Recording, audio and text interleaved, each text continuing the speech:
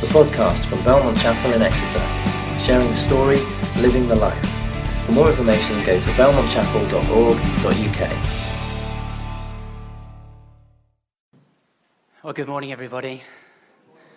It's lovely to be with you in church today, lovely to be worshipping with you, lovely to hear Richard talking about home groups and just how encouraging they can be, even if sometimes they are a little bit dull. Mine is never dull, but I understand there can be a bit of dullness sometimes. It is great to be in a home group. We are continuing in our series in John's Gospel this morning, and we have got to John chapter 17, and the title is The Hour Has Come. My name is Paul Cook. I'm a member of the leadership team, and I've just been loving this series in John that we've been doing for the past year or so. Now, this morning, I think with John chapter 17, we are very much on holy ground. The reason I put that picture up is because in the Old Testament, we've got that amazing story of when Moses sees this bush that is on fire, but it's not being consumed by the fire. And God speaks to him at that moment and says, Moses, take off your sandals because the place you're standing is holy ground. You're in the presence of God. And I feel like in John chapter 17, we are in the presence of God. You see, we have in Matthew and Luke, we have the Lord's Prayer. We know that the famous prayer that Jesus teaches his disciples to pray, Our Father in heaven, hallowed be your name, etc. That's the Lord teaching us to pray. In the Gospel of John, we don't have the Lord's Prayer, but what we have is the Lord at prayer. We see the Lord in his own prayer life. And that's what we have in John chapter 17, the longest prayer of the Lord Jesus Christ by a country mile that's recorded in Scripture. And that's why I say it's holy ground that we're on this morning in John chapter 17. And so, in acknowledgement of that, I've brought along my quick release footwear, and I'm going to take them off because I want to remind myself as I'm preaching this morning that I am on holy ground with this chapter. If you want to do the same, go for it. We'll live with the consequences. Okay. I'm also very conscious that we are going to just zip through John 17 this morning. It's quite a long chapter, but the program team had the very good sense to make sure we were going to look at it sensibly in full this term by having 3 Sunday evenings on this chapter. So please do come back in August for our evening service when Richard and Adrian and Nick will be going into things in a bit more detail, or that'll be on the Belmont website as an audio download as well. But there we go. But this morning we are going to look at the whole chapter, and it's got 3 sections to it. And in the first section, we're going to focus on the idea of eternal life. What is that?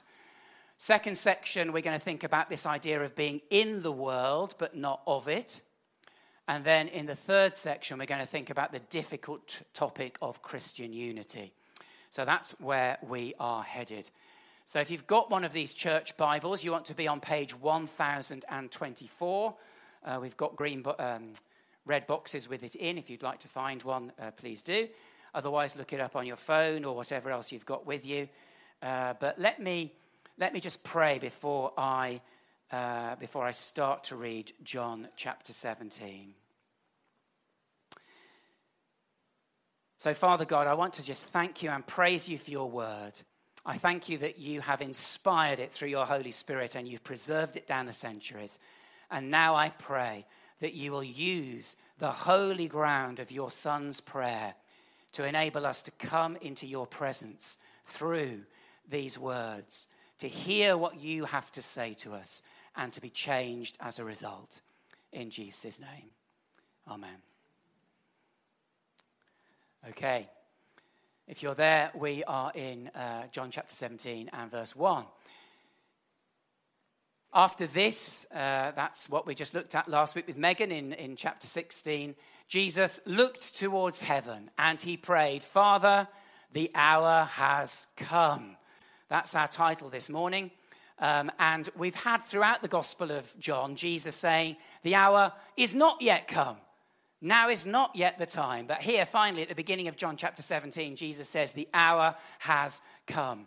And that's because he is now definitively going towards the cross. In John chapter 18, he'll get arrested. And then he'll go through that sham trial. And then he will be nailed to the cross. And he will rise gloriously again 3 days after. That's the hour that is now inexorably upon us.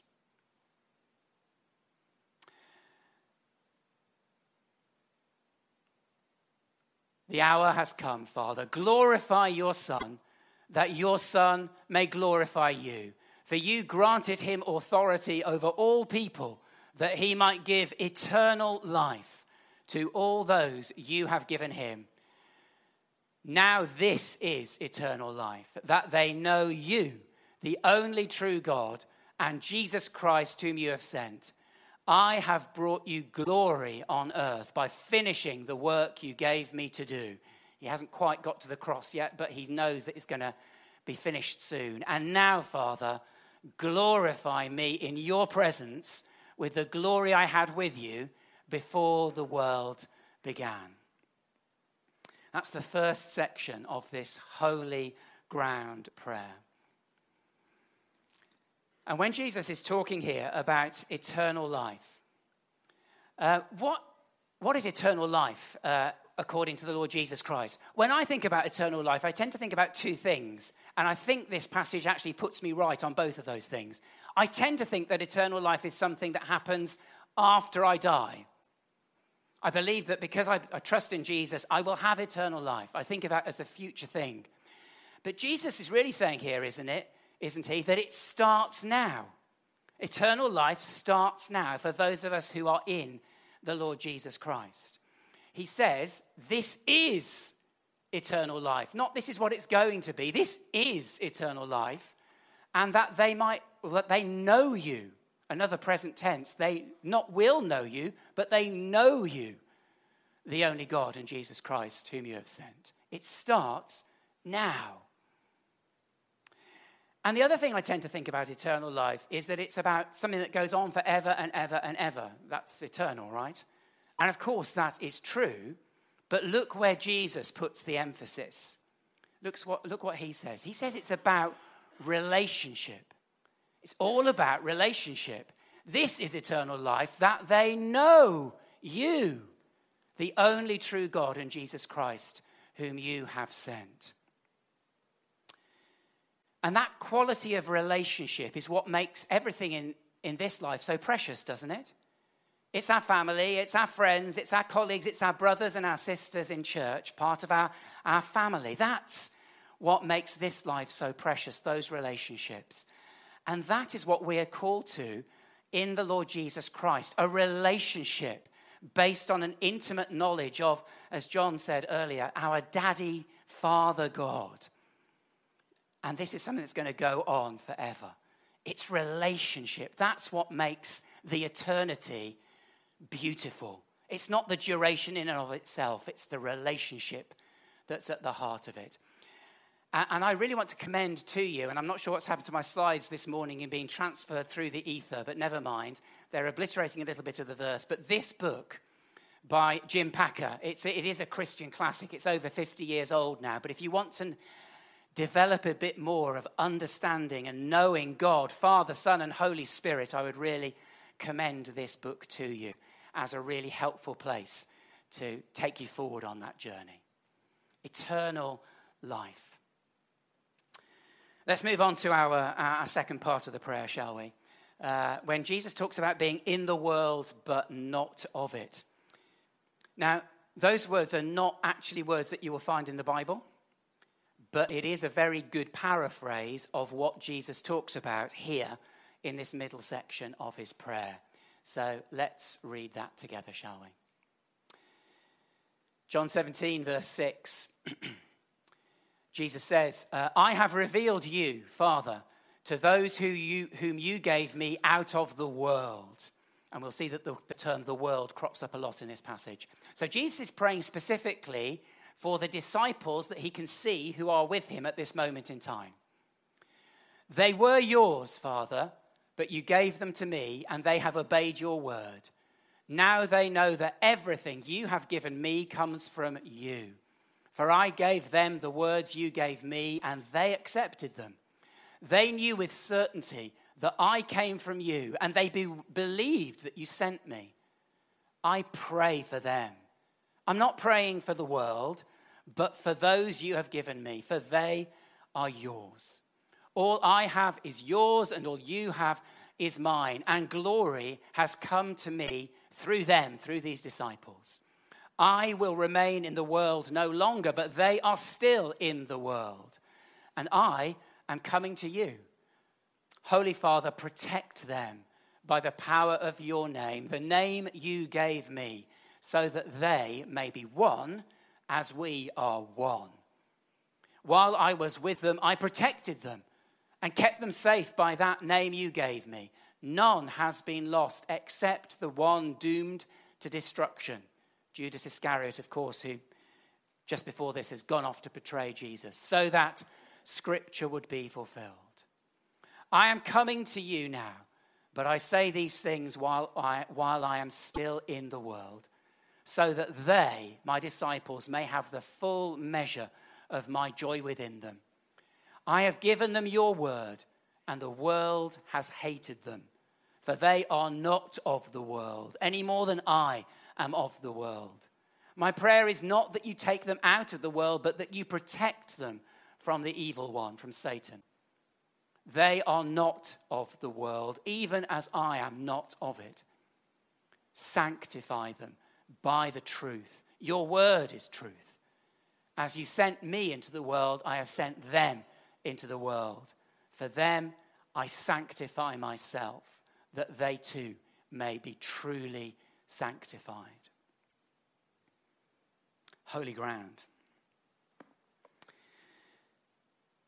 In the world, but not of it. What does that mean? How on earth can we do that? We're all in the world, aren't we? We're all here. We all live in our society. We work if we have jobs. We live in our neighborhoods. We're members of gyms and of the National Trust and of Tesco's and of Co-op. We're in the world. How can we be but not of the world? Well, I think Jesus gives us 3 clues this morning that are really helpful. The first thing he says before we get to our 3 clues, let me just say something about this concept of the world. It's a very common word in the Gospel of John. It crops up 77 times in the Gospel of John. It's the Greek word cosmos, which sounds familiar because it's the same as our word for the cosmos, right? But in John's Gospel, it rarely means that. It rarely means the whole universe. In Greek, it literally just means something that is ordered. So it's quite a neutral word in and of itself, cosmos. But when John uses it, he nearly always gives it quite a negative twist. And this is how one of the Bible commentators that I read on the subject, Don Carson, puts it. He said, in John, the world, the cosmos, is the world of human beings and their affairs in rebellion against God. The world of human beings and their affairs in rebellion against God. That's the world, usually in the Gospel of John. Now, I'm not going to go through all 77 occurrences of this word in the Gospel of John, but I do want to go through just 2 first, before we look at how we can be in the world but not of it. Given that the world is usually in rebellion against God, you might expect God to be antagonistic towards the world. You might expect God to be condemning the world whenever he possibly could, as it's in rebellion against him. But what does John say? John says, doesn't he, in John chapter 3 and verse 16, God so loved this world that's in rebellion against him that he gave his one and only Son, that whoever believes in him shall not perish, but have eternal life. I don't know where you are this morning in your faith journey, in your walk with God, but I hope if you're not yet a follower of Jesus, you will hear this word this morning. This is so for you this morning. That God has sent the Lord Jesus Christ to rescue you through his death, to redeem you and to save you, that you might not perish, but that you might have eternal life that we've just been thinking about, to know the only true God and Jesus Christ whom he has sent. You might have that because of God's love for you expressed in Jesus' sacrifice.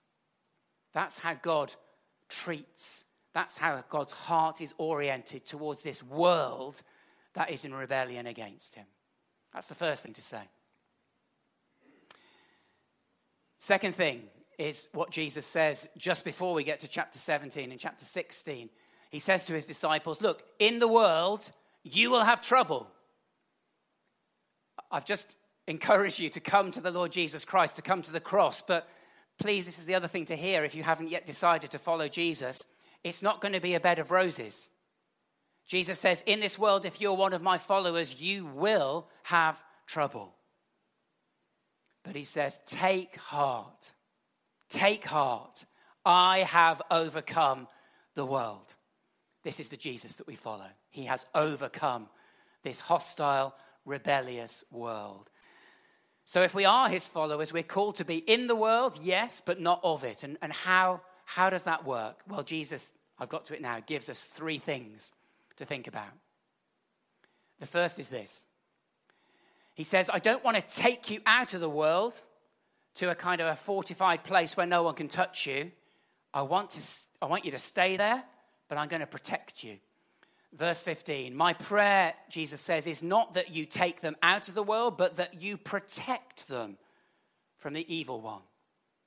If you're in the Lord Jesus Christ and you're going through tough times this morning, he will not necessarily take you out of those tough times, but he says, I'm going to come alongside you and I'm going to protect you and I'm going to be with you.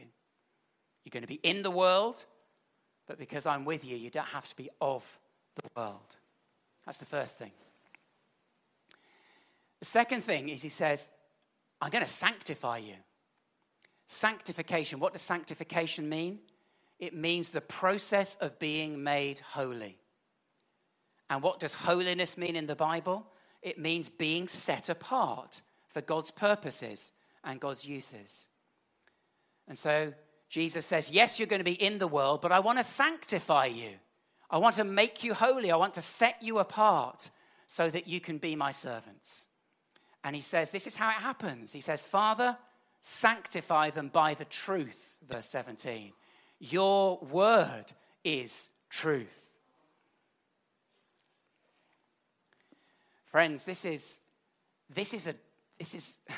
a book, obviously, but it's a bath. It's an ocean. It's something for us to soak in. It's something for us that will buoy us up, that will surround us, that will come into every pore of our being and influence every thought in our head if we immerse ourselves in God's word. Your word is truth, says Jesus. If we want to fill our mind with truth and beauty and things that are noble and pure and lovely, absorb this word, soak in this word, because that's the effect it will have on our lives. And if we neglect this word,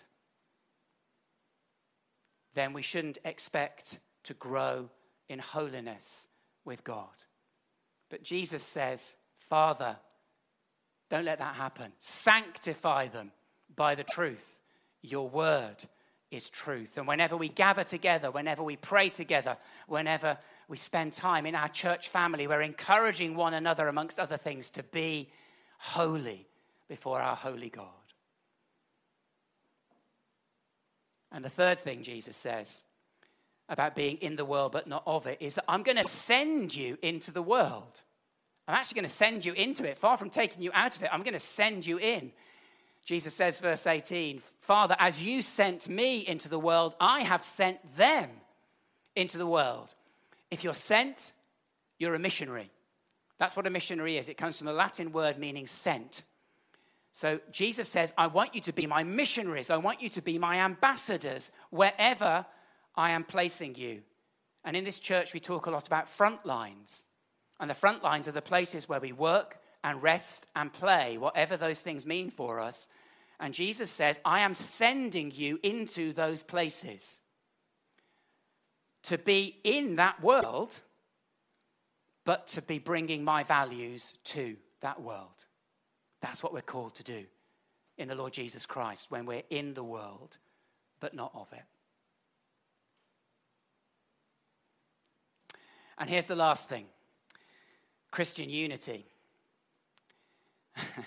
Just a little topic. Here's what Jesus says in John chapter 17 and verse 20. I love this. I love this third part of the prayer because it's about us. It's about us, you and me. Jesus, just a few hours before he goes to this cross, is praying for you and for me.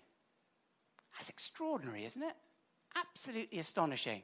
He says, Father, my prayer is not for these disciples alone, the ones I can see who are around me now. I pray also for those who will believe in me through their message, you and me. What does Jesus pray? That all of them may be one, Father, just as you are in me and I in you. And in this bit, I've just put in gold letters all of the things that are to do with unity and oneness and togetherness. May they also be in us, so that the world may believe that you have sent me.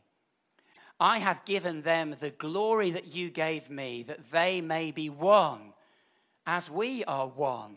I in them and you in me, so that they may be brought to complete unity. Then the world will know that you sent me and have loved them even as you have loved me. Father, I want those you have given me to be with me where I am and to see my glory, the glory you have given me because you loved me before the creation of the world. Righteous Father, though the world does not know you, I know you, and they know that you have sent me. I have made you known to them and will continue to make you known in order that the love you have for me may be in them and that I myself may be in them. Holy ground. Christian unity. What can I say in 3 minutes about Christian unity? Not very much, obviously. But here are two things that I think we can say. Some people think that Christian unity is just a bit of a pipe dream, that we'll never ever get there, and therefore there's no point in even thinking about it. But I want to take Jesus seriously. I want to take what he says here seriously. And so I can't say, oh, it's just a pipe dream. It'll never happen. But I do recognize that there are challenges with Christian unity. And I just want to look at two false ideas that we can have about Christian unity, and then two biblical responses that we can have to those false ideas. The first false idea about Christian unity is the idea that says we don't need to worry about truth. All we need to do is love each other. And I get that because Jesus puts such a high premium on love, doesn't he? I absolutely get it. The problem is the early church, the New Testament, doesn't bear that vision out.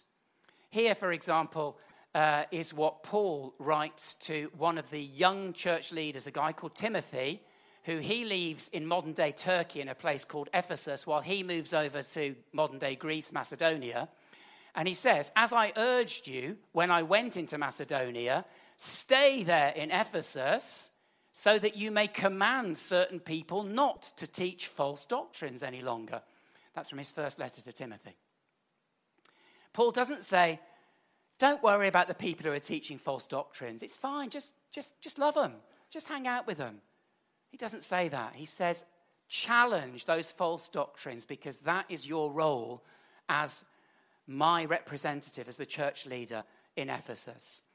We can't just say, truth doesn't matter, we just love each other. But there's another false idea, and there's another biblical response. The second false idea is when we say, do you know what? Unity is just too difficult. Just can't be bothered with it. I'm just going to focus on the truth and forget unity.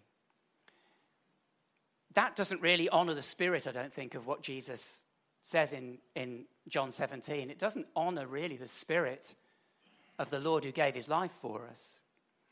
And Paul, again, gives us a helpful verse. This is the verse he writes to the church in Ephesus, not just the leader of the church, but the whole church. He says to them, look, guys, make every effort to keep the unity of the Spirit through the bond of peace. Every effort to keep the unity of the Spirit through the bond of peace. I don't know about you, but when I look back at my life, there have been times when I haven't made every effort to keep the unity of the Spirit through the bond of peace. I've made some effort, I hope, but have I made every effort? Whether it's been individual relationships with folk in the church, or whether it's been when I've been thinking about bigger interchurch things, have I made every effort to keep the unity of the Spirit through the bond of peace? And I have to do that. I have to do that. I can't just throw my hands in the air and say, unity is too difficult. I have to commit to making every effort to keep the unity of the Spirit through the bond of peace, because Jesus gave his life for that. Jesus gave his life that we might seek that unity that he prays for us in John 17. So keeping those two things in balance is really tough, but that's what we're called to do. We're called to keep those things in balance. And as I think about a balance, can you see another symbol there in the balance? It recalls to me the cross when I look at a balance. And what happened on the cross? It's the place where opposites came together, where love and wrath came together. That's what Richard's talking about up in the lounge this morning. It's the place where God's justice and God's mercy meet. It's the place where divine sovereignty and human free will come together. It's the place where all things ultimately are reconciled. The cross is such a powerful and an extraordinary place.